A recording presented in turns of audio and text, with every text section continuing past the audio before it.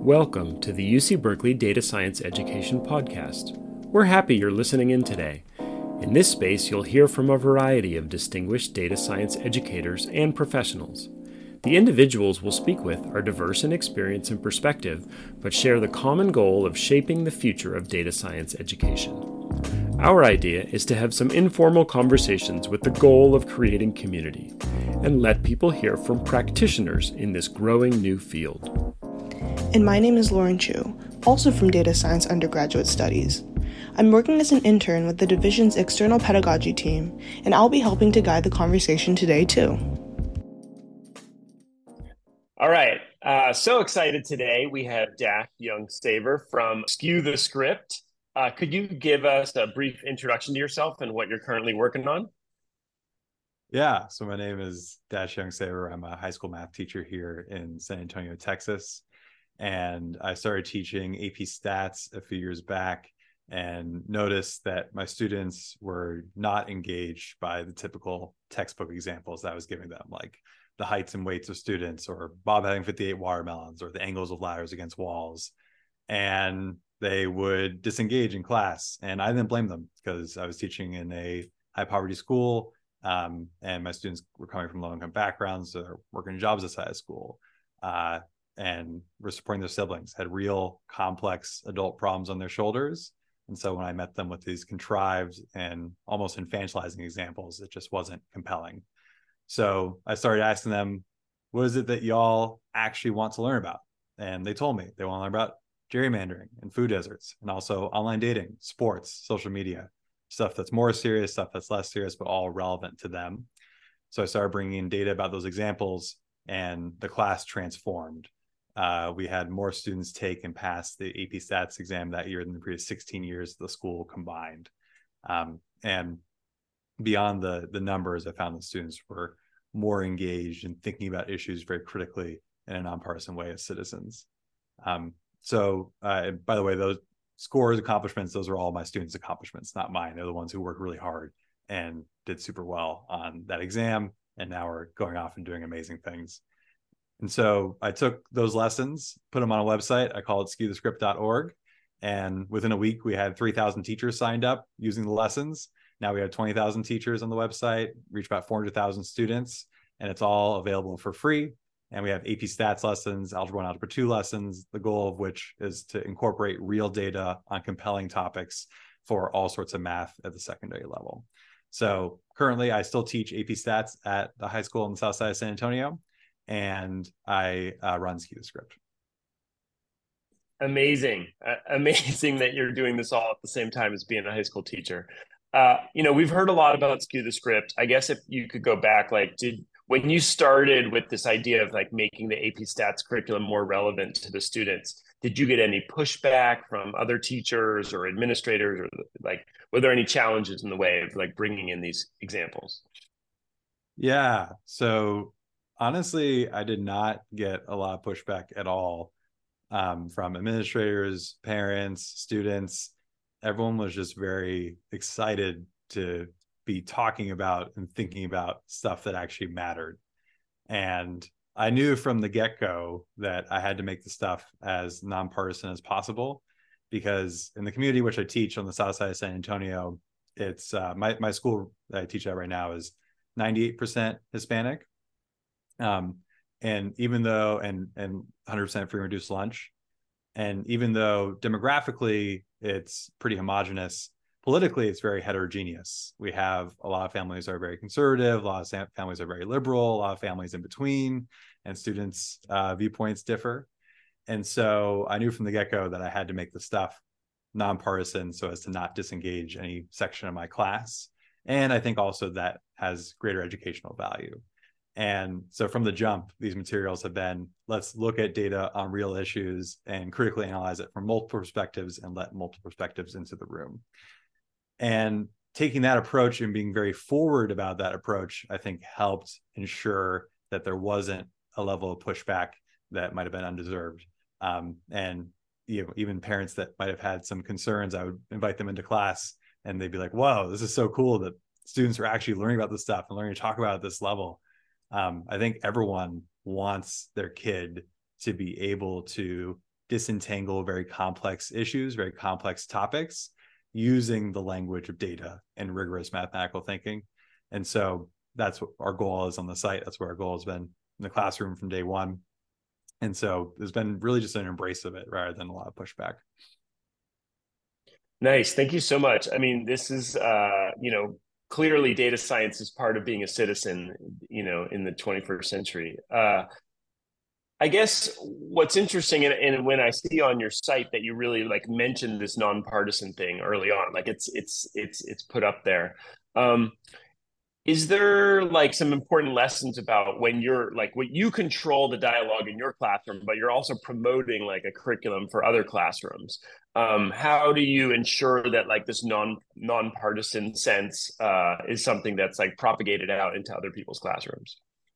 Yeah. So one thing that we do, and I didn't do this when I was teaching solo in my own classroom, but now that we've spun out into a full nonprofit, we get to do this, is we have a teacher committee of teachers who use Skew the Script and come from different political backgrounds, different political leanings, and come together to review the lessons by committee.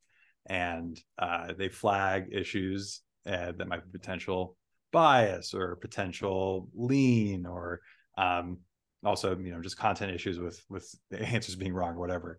And we then make adjustments to the curriculum based on that. And we do that review every so often, and that helps ensure the materials are as nonpartisan as possible. And I think also one key thing that we do is in every teacher key, the handout keys, teacher guides, we talk about, hey, here's where this data analysis ends up, and here are multiple perspectives that students might share that are all consistent with this data and this analysis.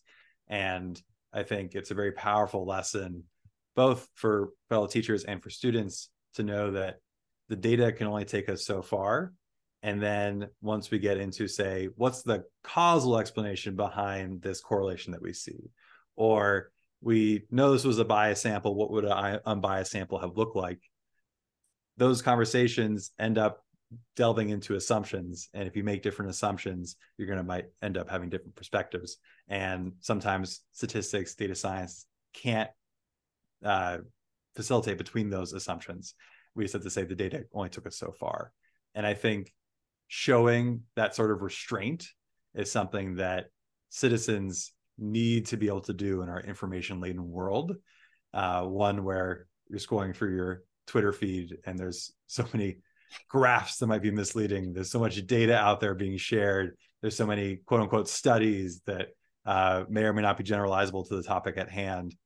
To be able to facilitate between these things and to know how far the data can get you, and also how to question the things in front of you, is just, I think, more important than trying to pedal aside.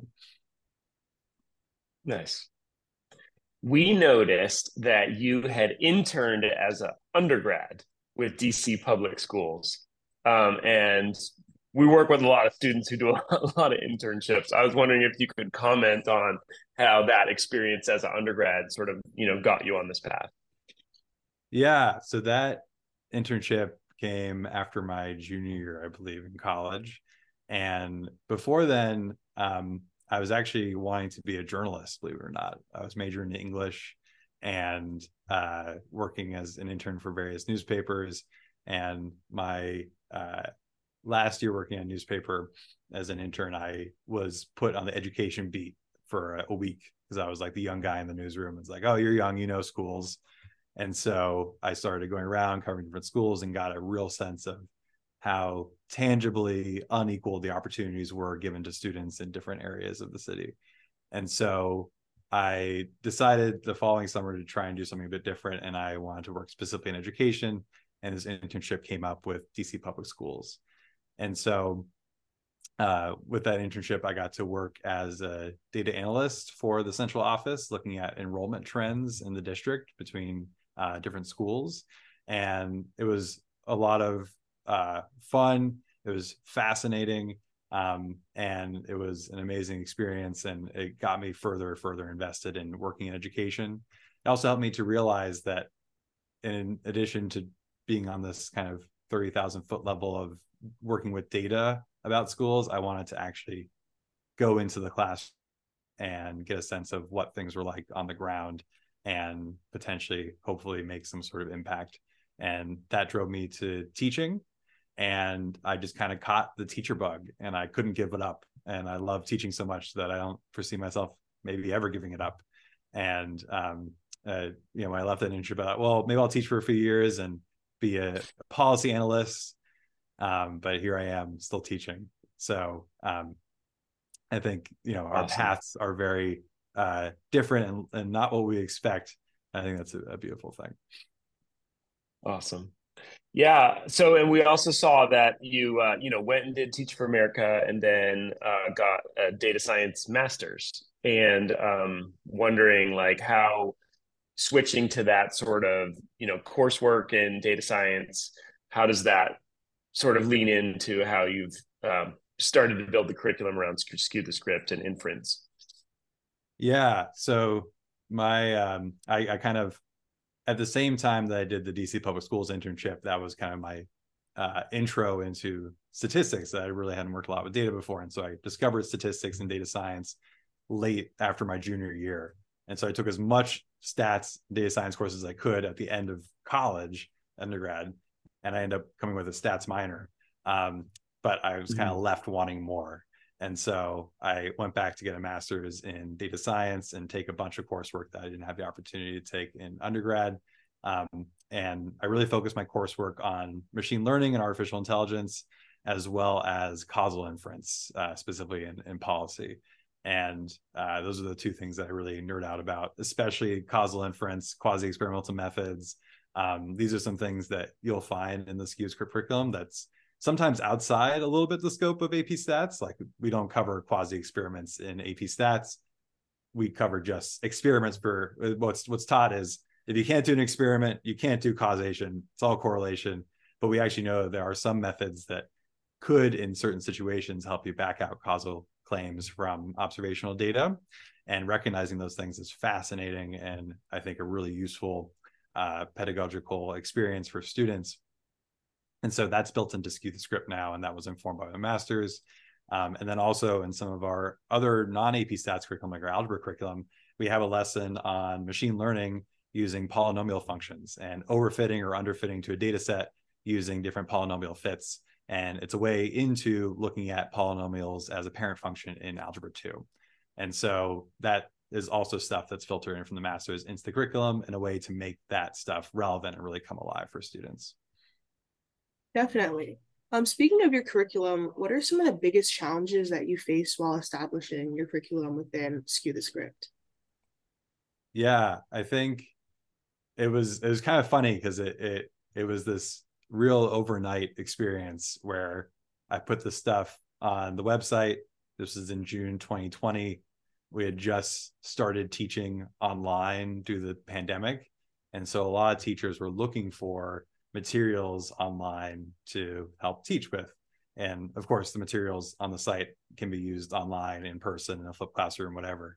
But there was this, I think, more flexibility for new materials than there ever was before among teachers.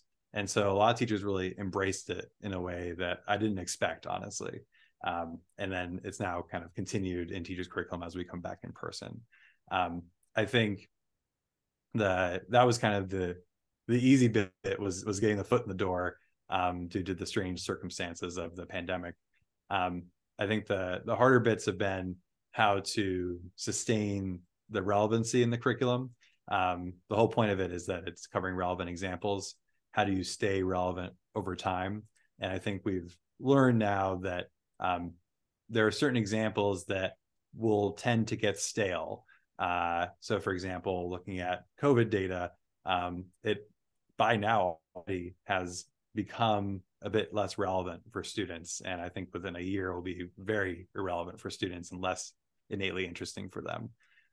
There are other examples, though, that have these enduring contexts that can be updated with new data, but you can still keep the same context. For example, does college pay off? Does a college degree still pay off relative to not going to college versus trade school versus a high school diploma? That's something that's an enduring context that you can take new data, updated year to year, and plug it in and still make it work. and it's something students are going to be thinking about consistently now and for many years to come. So we're learning those lessons on how do we get these enduring relevant contexts and infuse those throughout the curriculum so we have something nice and stable but still up to date for teachers to be able to use going forward. Yeah, definitely. I really like that you really prioritize relevancy of the curriculum. As a student myself, I know that that's a really important thing for me, just to stay engaged. And kind of going forward, what plans do you have for Skew the Script going forward in the future? Sorry, it was what plans do we have for Skew the Script? Yes. So going forward, we really want to expand our content such that we create relevant curriculum materials for all secondary math levels from middle school through high school. That's the goal. It's going to take a bit, but we're going to do it. And we started in AP Stats. We've moved into Algebra 1, Algebra 2, but soon you might end up seeing a relevant pre-calculus. You might end up seeing a relevant geometry. You might end up seeing relevant 8th grade, 7th grade, 6th grade math. And the goal is to take these courses and make sure that there's an open source, free resource for high school teachers to use on any kind of math they might be teaching to make their classes relevant, compelling. And just like the materials you see on the site, it's all going to be stuff that you can use tomorrow. You don't need extra training. You don't need to align it to the standards in a creative way. It's stuff that looks like what you're already doing, but in a relevant and engaging context that might capture students' interest a bit more than your traditional problems. And so it's stuff that you can use tomorrow in your classroom if you have to. Another thing that I'll mention is that we started in AP Stats where it's, I think, a bit fundamentally easier to make everything relevant. And then we expanded into Algebra 1 and Algebra 2. And we kind of we took the format of our AP Stats materials and put that into Algebra 1 and Algebra 2. And it worked well, but it wasn't an ideal fit, I think. And so we're working on a reformat of those lessons to keep the same enduring relevant context and keep the same focus on infusing real data, but in a way that's going to be even more natural to the flow of your typical functions-based math course like Algebra 1, Algebra 2, pre-calculus. And that's going to serve as a blueprint for us going forward. I can't share more details at this time, but there's more to come for sure. Yeah. So throughout this entire conversation, we've noticed that you've done a really great job of creating community around your curriculum. We were wondering, how should we as data scientists and educators be creating or evolving a community around data science education? Yeah, I think one thing that I've learned, not through this work, but through seeing how people respond to the work, is that people find it very strange that we're direct to teachers. Most times when people consider, how do I reform math education? They're like, I'm going to come in from up high. I'm going to talk to the district administrators and we're going to do some sort of top-down policy change. I'm going to change the standards. I'm going to change things at the district level. And then that's going to go down to the teachers. And as a teacher, I know that every time that we would get orders from up on high, by the time they filtered down to us, they were often in a very Frankenstein version of what they were originally probably, and also something that we knew was not going to be compelling for the students we were serving in class tomorrow. And there's this other model where it's like just direct to students. We're going to divorce the student from the teacher. We're going to create these modules where students are just watching videos, learning on their own. You don't need the teacher, they're superfluous. And we're going to make great content that students are going to be able to self-learn from. And I found that those sorts of materials tend to be usually great for students who are already doing well in school and who already have certain things in place that help them learn on their own. But for students who might need extra support, for students who traditionally haven't been served by sorts of materials that we have in our school system, it's often takes more in setting up a great classroom environment with collaboration and having expert help from your teachers and making new ways of exploring things as a community in the classroom to get them engaged rather than throw them at a computer, play the video, and watch as their heads fall down. So going direct to teachers and being like, hey, I'm a teacher in K-12 classrooms teaching stats. Here's stuff that I've made for my own AP stats classrooms for the same standards you're teaching and what I found works with my students. And sharing that free has created this exposure that has gone between school districts rapidly. We're in all 50 states across the United States. We've spent $0 on marketing. We don't even know what marketing is. It's just teachers sharing with teachers across their professional learning communities. And it's because I think the stuff is very compelling to teachers, to students, and they're motivated to share it. And I think this model of going direct to teachers with, hey, here's some great stuff that we've developed for our own classroom, you can use it too, is a great way to spread materials, to create community, and then to start dialogue where now we have teacher trainings that we call Skew, of course, that teachers come together and we have these professional learning communities where we talk about how we make the stuff relevant and really come alive in our own classrooms, and that creates community too. We have teacher contributions where it's not just me and my team creating stuff, but teachers taking our lessons, riffing on them, sending back to us, and those becoming better versions on our site. And we feature those teachers, or teachers coming up with completely new context and new stuff. And they're so motivated to share it now that they've seen it done that they share it with us, and then we get to share it on the site and credit them. So I think going direct to teachers is something that's largely unexplored in the education space, but I think something that creates community and should be done more often. Definitely. So as we kind of reach the tail end of the interview, something that we ask all of our guests is, do you have any parting thoughts or words of wisdom for data science educators around the world? Yeah, I think if you're looking to get into data science, and you're doing it in order to process data, i.e., take data sets, manipulate them, and come up with the best sort of model or the best sort of analysis, that's great. And I think the thing that we also need to really focus on is not just the processing of data, but also data literacy. How do students, once they graduate from high school, have the skills to take data that's already been processed out there in the form of graphs, in the form of summary statistics, in the form of tables, in the form of studies, and interrogate what's going on? Was this a biased sample or an unbiased sample? Is this really causation or is this correlation? Is this graph really, is this real or is this misleading? Those are the kinds of skills that I really want my students to walk away from in our math world of K-12. And I think that as a baseline, every citizen in our modern world needs to be able to do. And then also a subset of them who are going to become data practitioners, I want them to use the latest technology to become data processors, to really make meaning of their own raw data sets. But I think getting mastery in the data literacy skill set is step one for people who want to become data scientists and for people who want to educate future data scientists. Awesome. Thank you so much.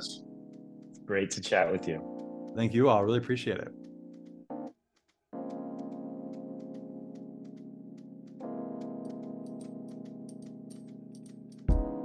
Thanks for listening to today's podcast. If you're interested in learning more about data science education resources, please subscribe to our Substack to get notified when we release any future podcasts. And join our community Slack channel through the link provided in this episode's description. Thank you.